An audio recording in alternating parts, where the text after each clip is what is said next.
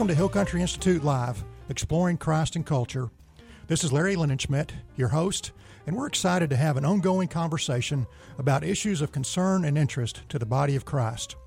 Hill Country Institute Live brings guests together with you to talk about issues of vital interest in our lives today. We visit the life and works of giants of another day, such as C.S. Lewis and Tolkien, and also spend time with people and ministries doing creative work to fight human trafficking, feed the poor, create quality art, be good stewards of the environment, and much more, all with the heart and mind of Christ. If you're interested in learning about the programs of the Hill Country Institute and hearing and seeing presentations from our conferences on faith and science, faith and art, and other subjects, visit hillcountryinstitute.org. We promise in this show to show the heart and mind of Christ, to treat guests and callers with respect, even if we disagree, and to be true to the historic Christian faith.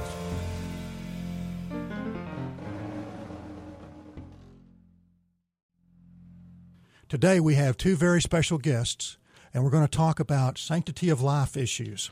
I'm Larry Linenschmidt, Executive Director of the Hill Country Institute, and we're excited to have an ongoing conversation about issues of concern and interest to the body of Christ. So it's my privilege today to introduce to you someone that I have the highest regard for, highest appreciation for the work that he's done.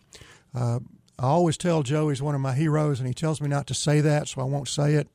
But Joe McElhaney has done a tremendous job of stepping out into the public arena and talking about sexual relationships and sexual health in a way that promotes Christian values, but not so much just as a Christian, but as a rational thinking, understanding doctor and carer of and provider of health care for many years. Joe, how are you today? Larry, I'm fine.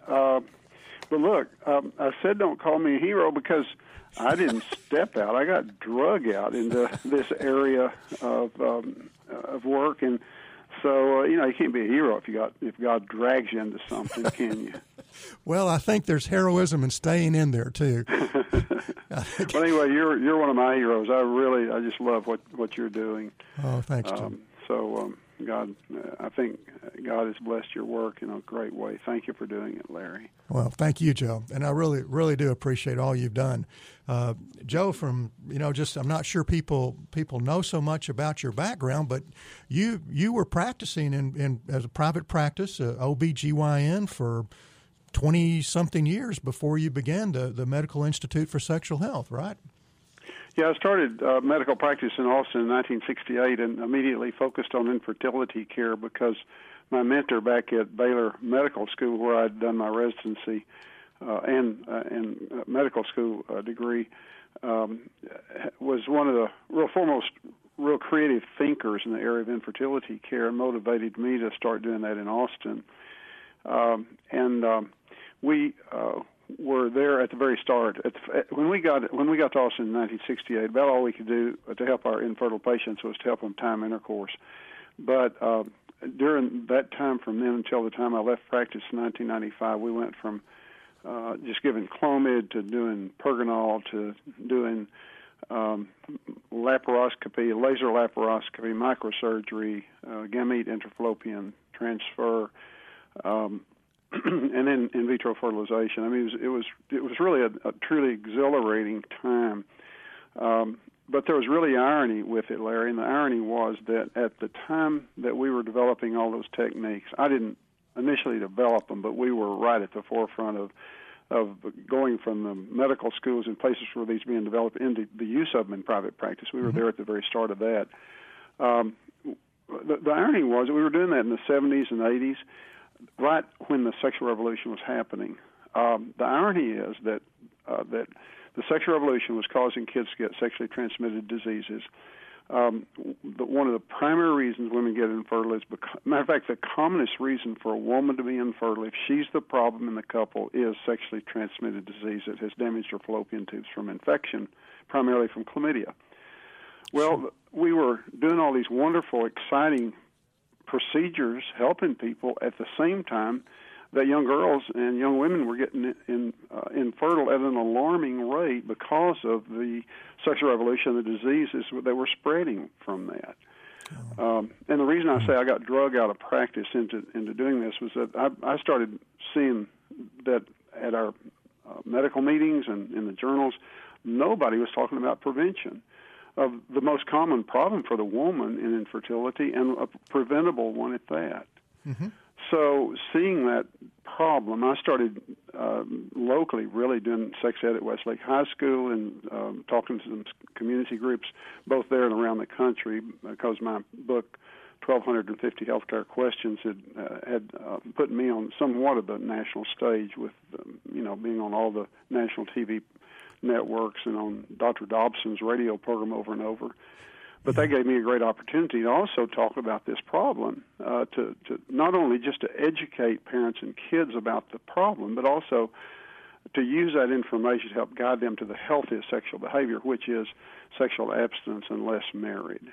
And so that's really in very short story about what happened to me. But that really went against the grain of a free society, a society with restraints. Freedom is one thing, but freedom without restraint and is licentiousness or lack of moral fiber, and that leads to the sexual promiscuity. Yeah, like Leon Cass said, he was the head of the. I guess it started under President Bush, of his ethics commission. He said, gravity constrains us, but without gravity we couldn't dance. And so, although there are limitations to what we can do, they're not to keep us from enjoying life. In a sense, they're really there so that we can enjoy life to the fullest. And I think you put it right. In the secular society, the sense that there's any constraints at all is an unpleasant thought, and some people would almost feel like it flies in the face of human dignity for us to have any kind of constraints at all, where I think you and I both say that the constraints actually help us achieve human dignity. Yes, dignity. Don't you think an example of that would be this Miley Cyrus infamous thing she did on MTV, where she had the freedom to do that in front of a national audience, but there was absolutely no human dignity there in that performance that she did. Yeah, loss of dignity, and from that, just a loss of flourishing. Yeah, that's exactly right. Yeah, God created us to flourish. Yes. To be saved for eternity is an aspect, but to be fully human. Irenaeus said that the glory of God is a man fully alive, and I think that's right. And fully alive means there are constraints, because really, with no constraints, there's death. I think, Well, anyway, what happened was I saw all these things going on and started doing some speaking, and I developed a set of 100 slides. Some of them had anatomical slides with diseases present, and they were pretty gross, but they really got the message across, and people started asking me for those slides. Well, I was in private practice, and I'd fix up another set of slides for them, and finally I said, look, I got to get back to my practice, because I had a very, very demanding practice with all this high-tech stuff, and I had lots of patients and wonderful people. I really was committed to taking care of literally as good as could happen for them. And so I started the Medical Institute for Sexual Health in 1992 for the purpose really of distributing those slides, but also sort of keeping up with the data, the scientific data. And we started as a scientific organization. I got a lot of counsel about how to do it, and we thought, well, if we started as a Christian organization, people would say, sure, you're going to recommend sexual abstinence and marriage because you're a Christian and it's a Christian organization and you're biasing your information. We said, no, we don't want to do that. Because we thought that any good science would actually support and confirm what Scripture has to say about sexual issues. So, by the way, we have never, ever found anything from science that conflicts with what Scripture would say about sex and marriage. Fascinating. And so what we've done is actually confirm what the Church has been teaching for millennia. But by 1995, I started the organization in 92. By 95, we were getting into so much research and science and doing so much that Mary and I literally felt that God was dragging us out of practice to go on full-time with the Medical Institute. So that's what we did starting in 1995. And I left, obviously, 10 years of income I could have had on the table from if I'd stayed in practice. But, God's been gracious to us, and there are ways in which he opened up opportunities that were fun, but also were incredible opportunities for getting the message we at the Medical Institute had. When I left practice, there was a front-page article on the Austin American Statesman with a color picture of me and my wife, and about local doctor leaves practice to help kids. And I got a personal note from Governor George W. Bush, and I thought, well, it's probably just a foreign thing. He probably does that all the time. It's probably just printed, but it turns out it wasn't. And so he invited me up to speak to his whole senior staff and then to his office just to speak with him personally, and he and I were together multiple times in his office. He had me fly with him around the country, around the state, to talk about volunteerism while he talked about the importance of citizens being involved. And then when he was elected president, he invited me and Marion to the Oval Office to just talk to him and Margaret Spellings and Karen Hughes just about what he could do as president to help young people. But so it's been quite a ride, Larry, and we're still going on. The Medical Institute is still involved in digging into this research, producing materials and data for those who do sex ed. For our primary audience have been crisis pregnancy centers around the whole United States because they use our materials a lot. That's great, Joe. As they educate people about sex and sexual issues. We're going to need to break here for a moment. As Joe mentioned, it's the Texas Institute for Sexual Health, and I encourage you to visit the Medical Institute for Sexual Health. I knew I'd do that. I'm sorry. It's Medical Institute for Sexual Health. Yeah, well, I emphasize that, Larry, because we're not just a tech. Our home office is Austin, but we really are, in a sense, a national organization, and even international. We have materials all over the world, really. Absolutely. Also invite you to visit the hillcountryinstitute.org site. We have many talks there from our previous conferences, including Alistair McGrath, Andy Crouch, and Eugene Peterson. We'll be right back. It's Hill Country Institute Live.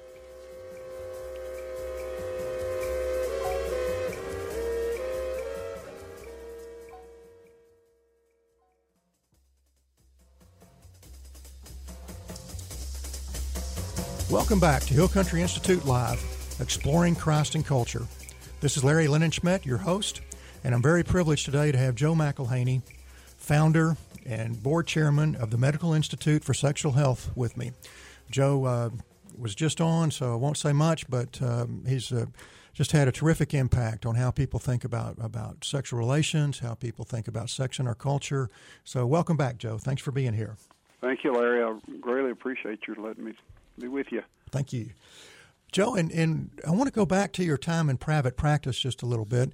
You began in private practice in 1968, right? Right, that's it. Yeah, and then in Austin. And then in 1973, Roe v. Wade became the law of the land.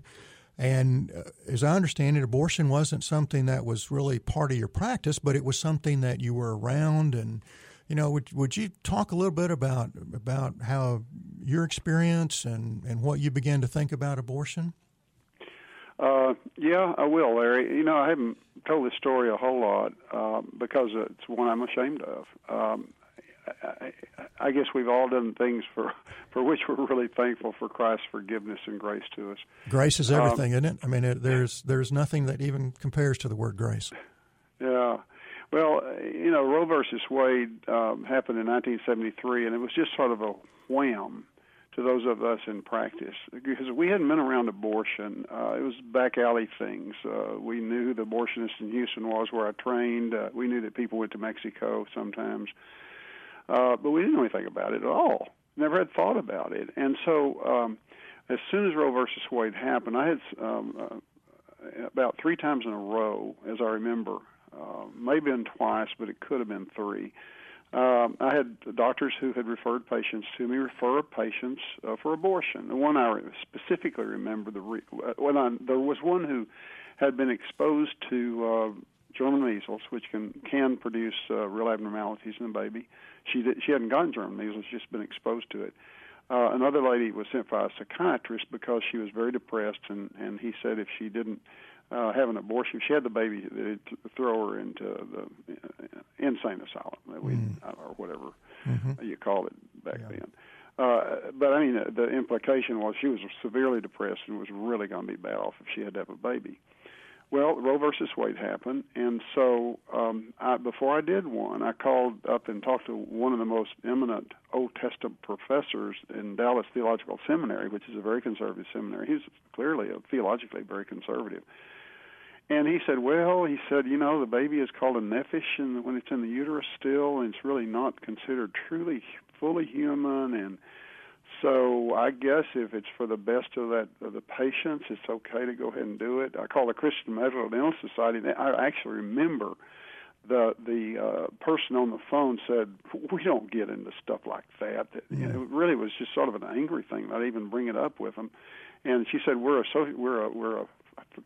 Christian fellowship organization. We're not an ethics organization." And so I said, there's basically no direction about what to do. And then with basically an encouragement of this professor from Dallas Seminary, I went ahead and did one abortion. And for the lady that had been exposed to German measles, then I think it was the one that had been referred for, I know what it was. Then I did that second one.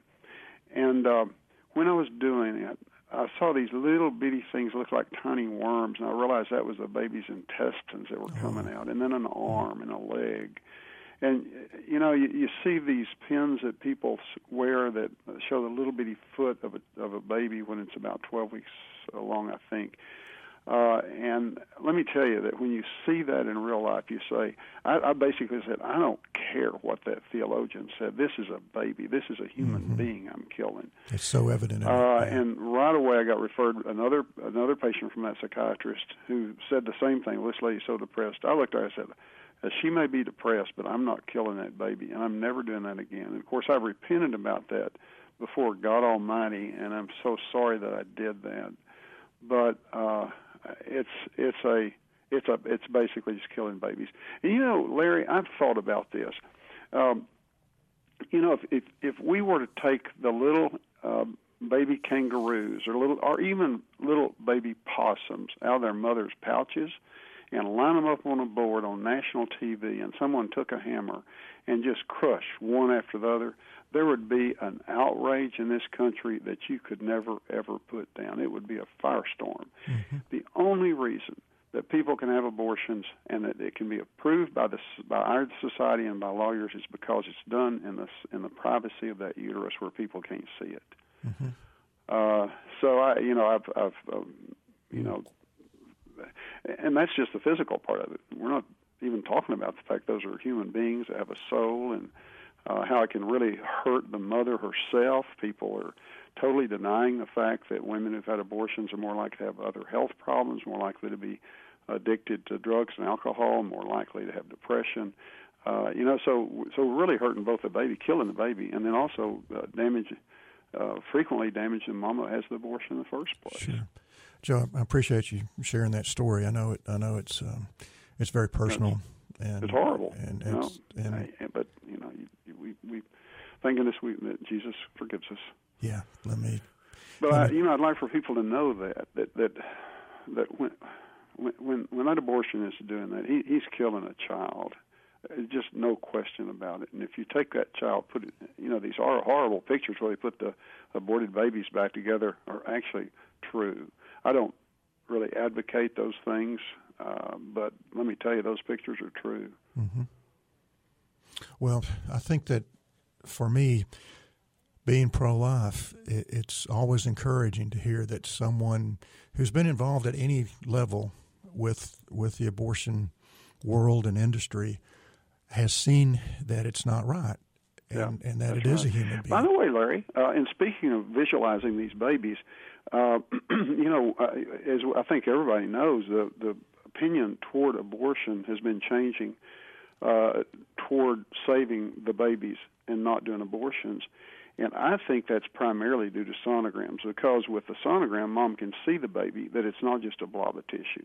And so for those that are listening that would want to help women realize what they're contemplating, killing a child, I would highly advocate they support these groups that are distributing sonogram machines to pregnancy resource centers, because that's one of the most effective things that's ever happened.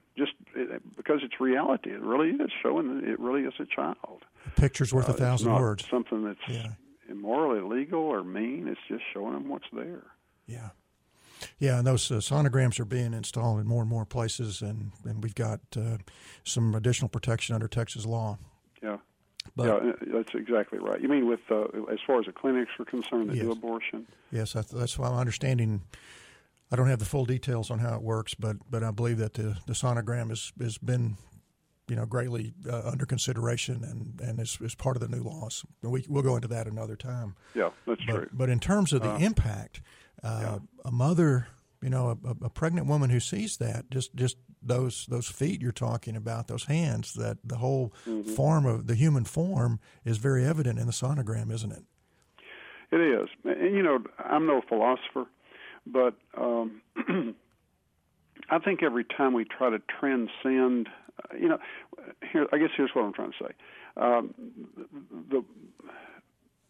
The real secular attitude is saying, well, that little baby in there is just like a growth. It's just almost like a tumor. It's nothing. And if we can transcend this physical thing that's happened to this woman, then her life will be okay. But I think what happens when we try to transcend these real things in life, we really end up transgressing human dignity and what is good about humanity. And I think this is a great example where if we follow God's guidance, not kill, then we're more likely to be whole people, even if it does result in the birth of a baby that's inconvenient. That baby is a child, a human being, and can grow into somebody that really respects, loves God, and does good for the world. Certainly. Even if they have Down syndrome or other disabilities, God can bless them and bless the people that they're around through them. Often even more so than if they were totally normal, in the sense of being normal that we think of. Yeah, that's a questionable term anyway, isn't it? It sure is, I'll tell you that. But Joe, and you in the work at the Medical Institute for Sexual Health, you've also thought a lot about and done research on how human sexuality is best expressed and what happens when there are sexual relations outside of marriage and people make connections and what happens in the brain. It's really a continuum between that sexual relation side and the human person that's formed in the womb, isn't it? Well, yeah, very much so. One thing that I might mention is a book that I did with the present president of the Medical Institute named Frida Bush. Frida and I wrote a book called Hooked. And, reflecting, this came out about, 4 years ago, Larry, I forget. Yes, exactly that's about right. But anybody that, for example, reads the Wall Street Journal, you'll see articles in the Wall Street Journal all the time about the brain and how it does this and how we've learned this by looking in the brain with MRIs and all this stuff. This little book, Hooked, was probably one of the first books that came out that laid out a lot of information about the way the brain functions. Let me just give two examples, okay? One is that we know from the studies that Jay Geed did back, some of the earliest studies about what's going on in the brain, he did back in the early 90s and finally published about in the mid-90s, showing that the adolescent brain isn't fully mature until about the age of 25. And the part that matures last is the prefrontal cortex. The prefrontal cortex is the part of the brain that allows us to do moral reasoning, that gives us foresight, and allows us to basically make good judgment decisions. That part of the brain is not even physically completely there until about the mid-20s. So we really are violating our young people. We say, well, look, just whatever you feel like is okay to do, just do it, because they don't have the ability to have the foresight to know what their action today can do to them in the future. And what we say in the book and otherwise is that it takes adults to fill in a part of the adolescent brain that's missing. So we need to take our place with kids to help give them guidance, even sometimes when they look at us with that stupid look. The other thing that I might point out, and there are multiple things in this book that I think people would find interesting, that I find interesting, is that that our brains are molded by what we experience. The synapses will grow and strengthen. If we experience something and we like it and we do it again and again, that part of the brain actually grows. One example, people who play the violin a lot, concert violinists, if they do studies of the brain, the part of the brain that controls the fingers of the left hand that work the strings of the violin, that part of the brain that controls those fingers is thicker because those synapses and those neurons there have grown and developed in a bigger way than those of people like me that can't play anything. So the brain molds, and it molds in response to experience. Well, sex is an incredible experience for any human being, and if kids get involved in sex, it molds their brains to see that as a normal, it molds their brain to see that sex is a normal thing for them, and so it ends up producing this pattern of behavior, if you will, almost an addiction to sex for adolescents because their brain has been molded that way.